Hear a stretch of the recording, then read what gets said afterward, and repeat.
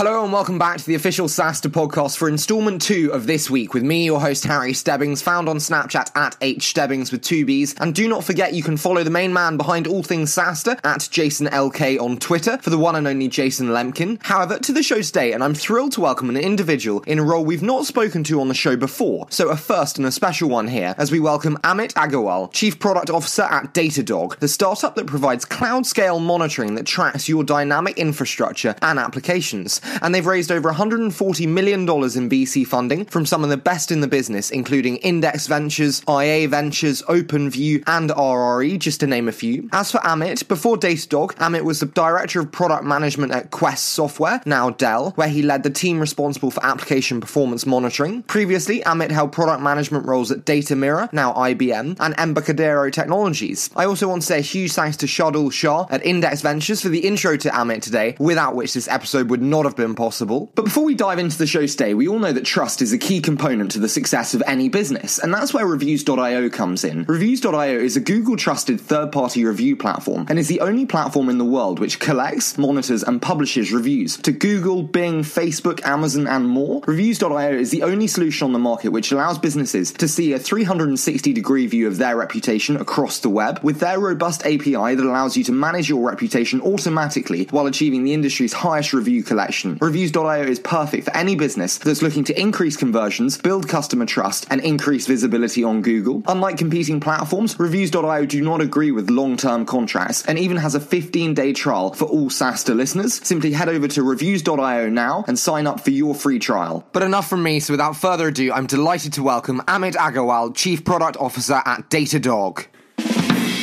Good. That's perfect. Okay, I think we're warmed up. Amit, it's absolutely fantastic to have you on the show today, and a huge thanks to Shardul at Index for the intro, but thank you so much for joining me today. Thank you for having me, Harry. I'd love to get started though today with a bit about you, and I want to start with how you made your way into SaaS and came to be Chief Product Officer at Datadog. I've been in enterprise software for almost 20 years now, and before Datadog, I used to run product management at other companies where I ran monitoring. And one of the things that I was starting to get frustrated with was, once you have products that have been running for a while, you see all of the flaws in these products. So every day I deal with issues at my previous roles around how hard it was to deploy monitoring products, lack of visibility into how people were actually using these products, the new platform changes with virtualization and clouds that were appearing on the horizon that a lot of these products were not built to support. So with all of these, I'd look at all these SaaS companies like Salesforce, etc., and I'd say, hey, wouldn't it be great if we could do monitoring the same way? Because that would solve a lot of those problems. And I wish I could start from scratch, and that's where I started to look and found Datadog. You said there about kind of the product itself and in the early days. I do want to start with the early days because I've heard from a little birdie that in the early days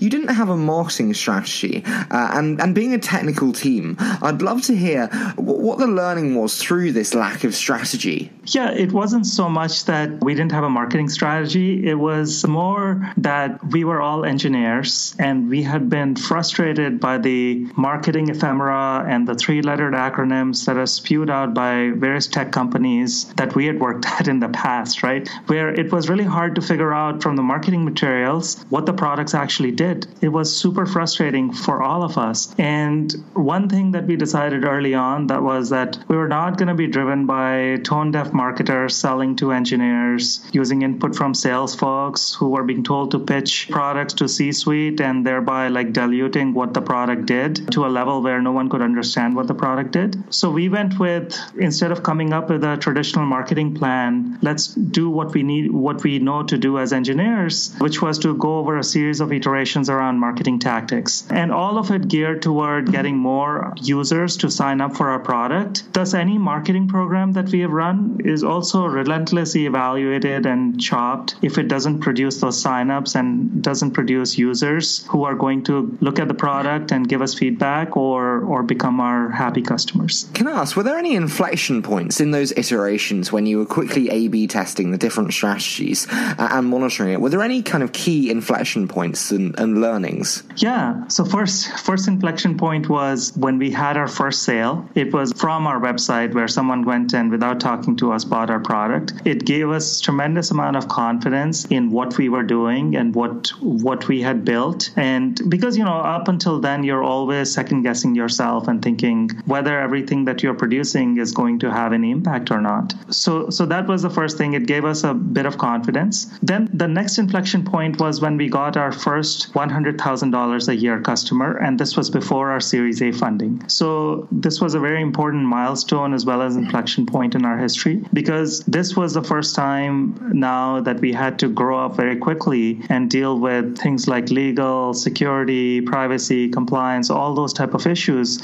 that are relevant to any large customer who buys our product. It helped us grow up really quickly, and it was one of those coming of age type of moments for us. And then the third one that I'd like to bring up is when we went to our first trade show in Las Vegas. We took our we were 20 people. We took our entire team with us, and our booth was literally completely swarmed with people wanting to look at our product. And that was a huge inflection point for us from a marketing perspective, because it told us that, yes, we could do this and we could invest even more in marketing and go to even bigger trade shows and do even bigger things with it. I'm super intrigued. You said about the 100K client there. I'm just too excited to ask about this. So yes. On that one, do you think then it's possible for startups to start at those very high ACV enterprise tickets and kind of start there? Or do you think it's not possible and you've got to start at the much lower tickets and move your way up market? Yeah, we didn't plan one way or the other. All we planned for was to get customer, it wasn't a deliberate strategy to go after a customer who would pay us $100,000 a year. It was more that we were very focused on getting certain types of users. And some of those users happened to be at this place where they looked at us and they said, well, we can actually see us using you guys across our entire company, not just with the 3 people that are using the product. But in order for us to do that, we need these 5 things, right? So for us,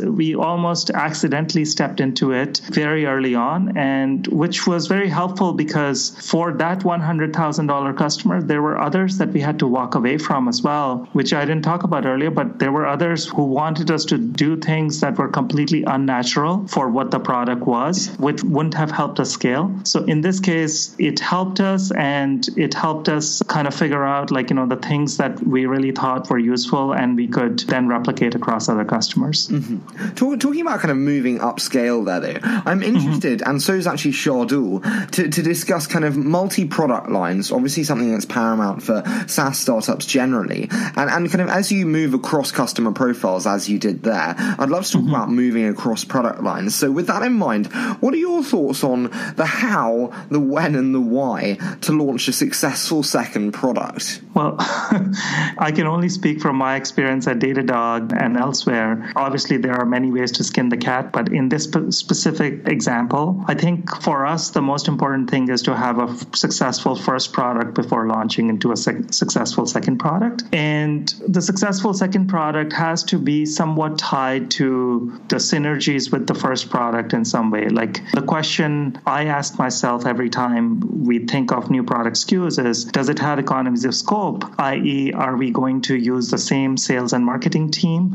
to go and sell to the same buyer? And does it also have economies of scope from a customer's perspective, where it somehow, by buying 2 things from Datadog that are adjacent to each other, helps them in some way, whether it be developer productivity, because we can solve better use cases by having more integrated product, or it be around just having to deal with one vendor that provides multiple different things that take data from one area of the company into another area of the company. It's super interesting you said there about the transferability of people and resources across product lines there. Mm-hmm. I had Peter Gassner from Viva Systems on the show, and he said the thing with second products and third products is to have completely segmented resources, whereby you allocate a whole new team to the new product to stop the lack of focus being taken away from the first product. Do you get concerned that with multiple products that the focus can be lost or kind of diminished diminished? I would agree with that statement because we also internally we created separate product and engineering teams to really spearhead the new product lines that we are launching.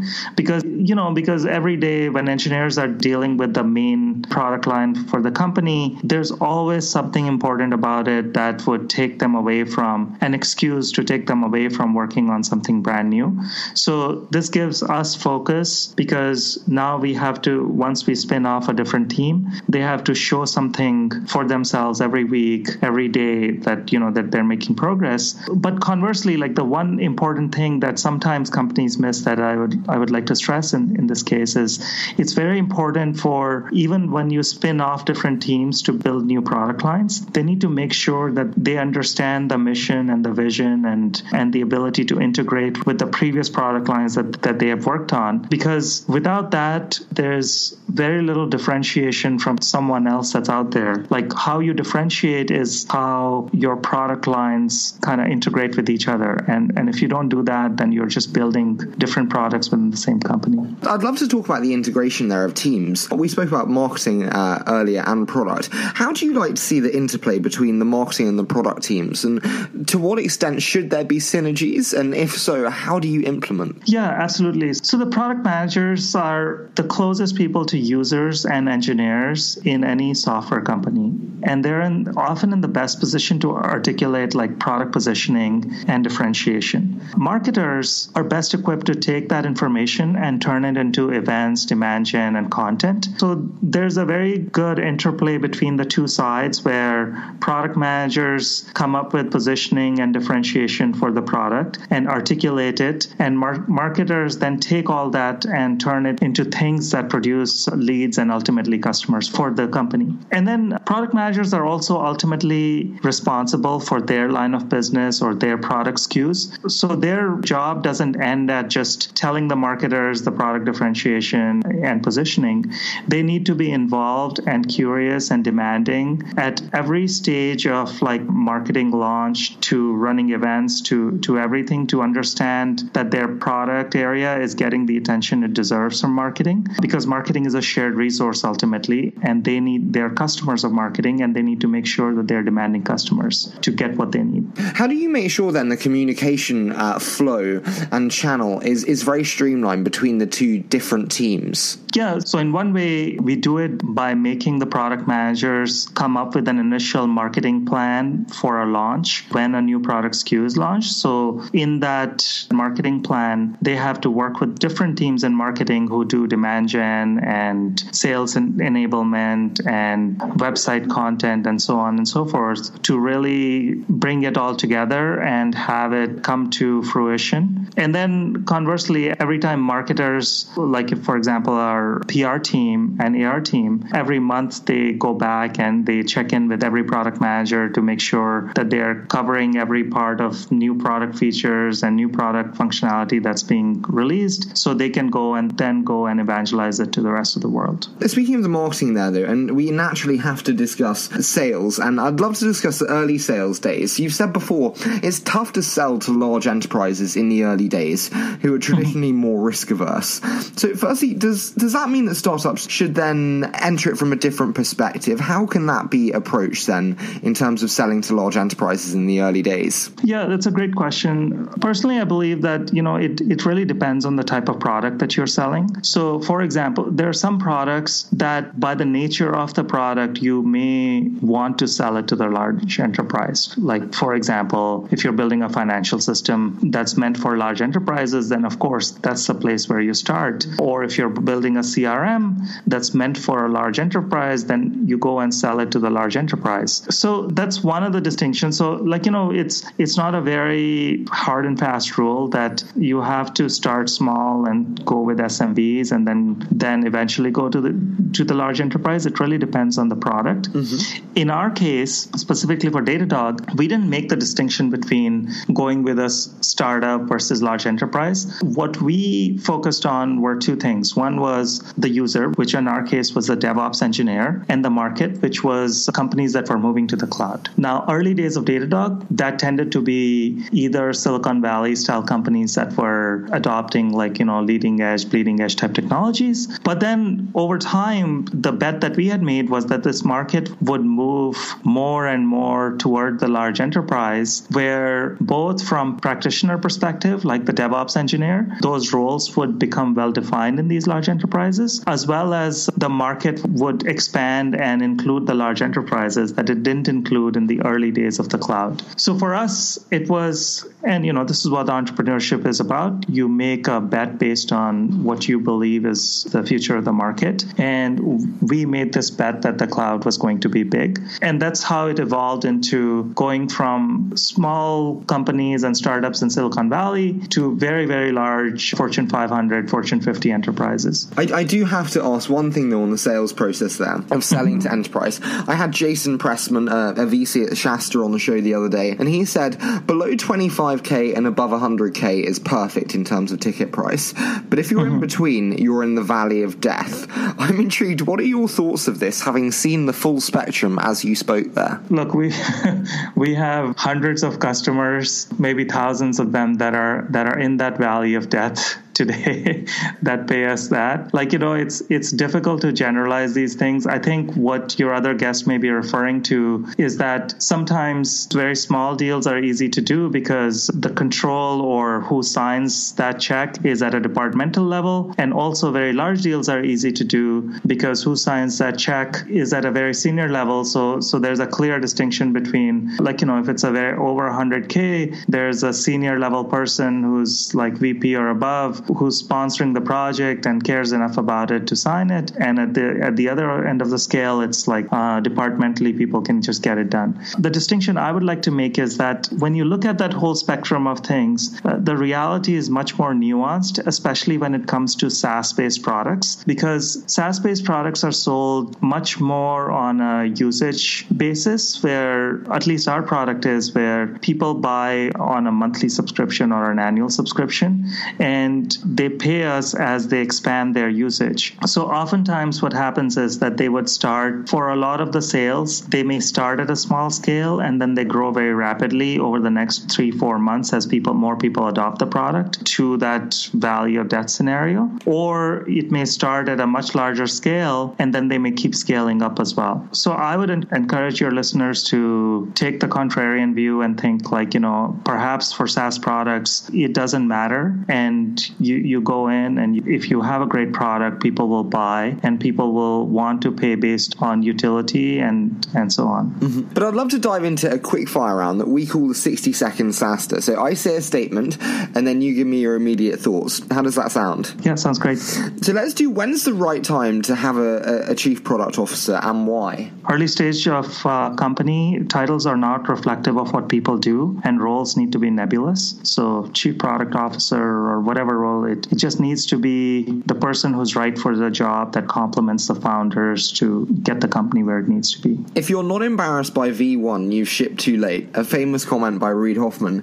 Do you agree? And what's the thoughts around this? Yes, agree 100%. We as engineers are hyper aware of our own flaws, and we always keep second guessing and keep working on problems to make the product perfect. What we miss in that process is that our rationality, I believe, is bounded by what we know. So when you give the product to customers, they may find things that you may have thought as an engineer are the most critical things in your product that need to be improved or fixed, but your customer may have a completely different opinion of that. And it's foolish to keep improving the product based on your own opinion of what needs to be improved. Much better to have customers tell you what you need to improve. What's your favorite SaaS reading material? What do you love when it comes into the inbox or through the letterbox or on Amazon? What's your favorite reading? I am obsessive about competition, and I read everything that our competitions, both large and small, say and do. Okay, absolutely. How do you view competition then? Is it a row your own race, or do you think a healthy eye on the competitive landscape's best? I think healthy eye on the competitive landscape continually reminds you and humbles you to your own product, and it tells you also what you need to do sometimes, or see the obvious flaws in the competition and say, okay, this is what I'm going to do different from all those competitors. And then what do you know now that you wish you'd known at the beginning of your Datadog journey? So the one thing that I know now is how long it takes to hire great people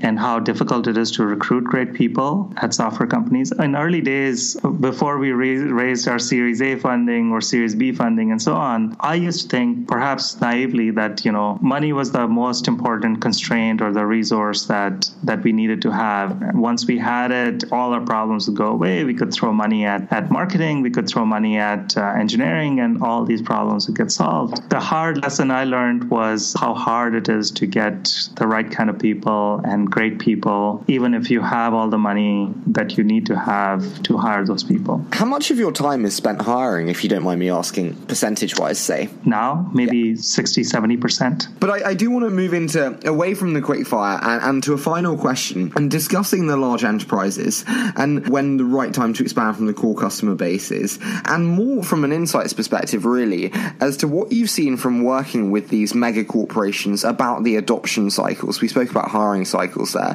What have we seen in terms of adoption cycles of the mega corporations and really kind of their responsiveness to innovation? Yeah, it's been surprisingly fast at a number of our customers. We were actually very cynical and skeptical in the early days on how large corporations would evolve and adopt the cloud. But we have been pleasantly surprised by so many of our customers who ultimately view technology as a competitive advantage and how quickly they have evolved their teams and their practices to mimic those of Silicon Valley companies that are on the cutting edge of technology, and also cross-pollinated within their teams people from all these companies to make innovation happen faster. So I look at the vast majority of customers, and it is surprising how quickly they've adopted the newer technologies in the cloud. Well, Amit, it's been such a pleasure to have you on the show today. As I said, Shardul told me it'd be a fantastic conversation, and it's absolutely lived up to expectations. So thank you so much for coming on the show. Thank you, Harry. I really appreciate it.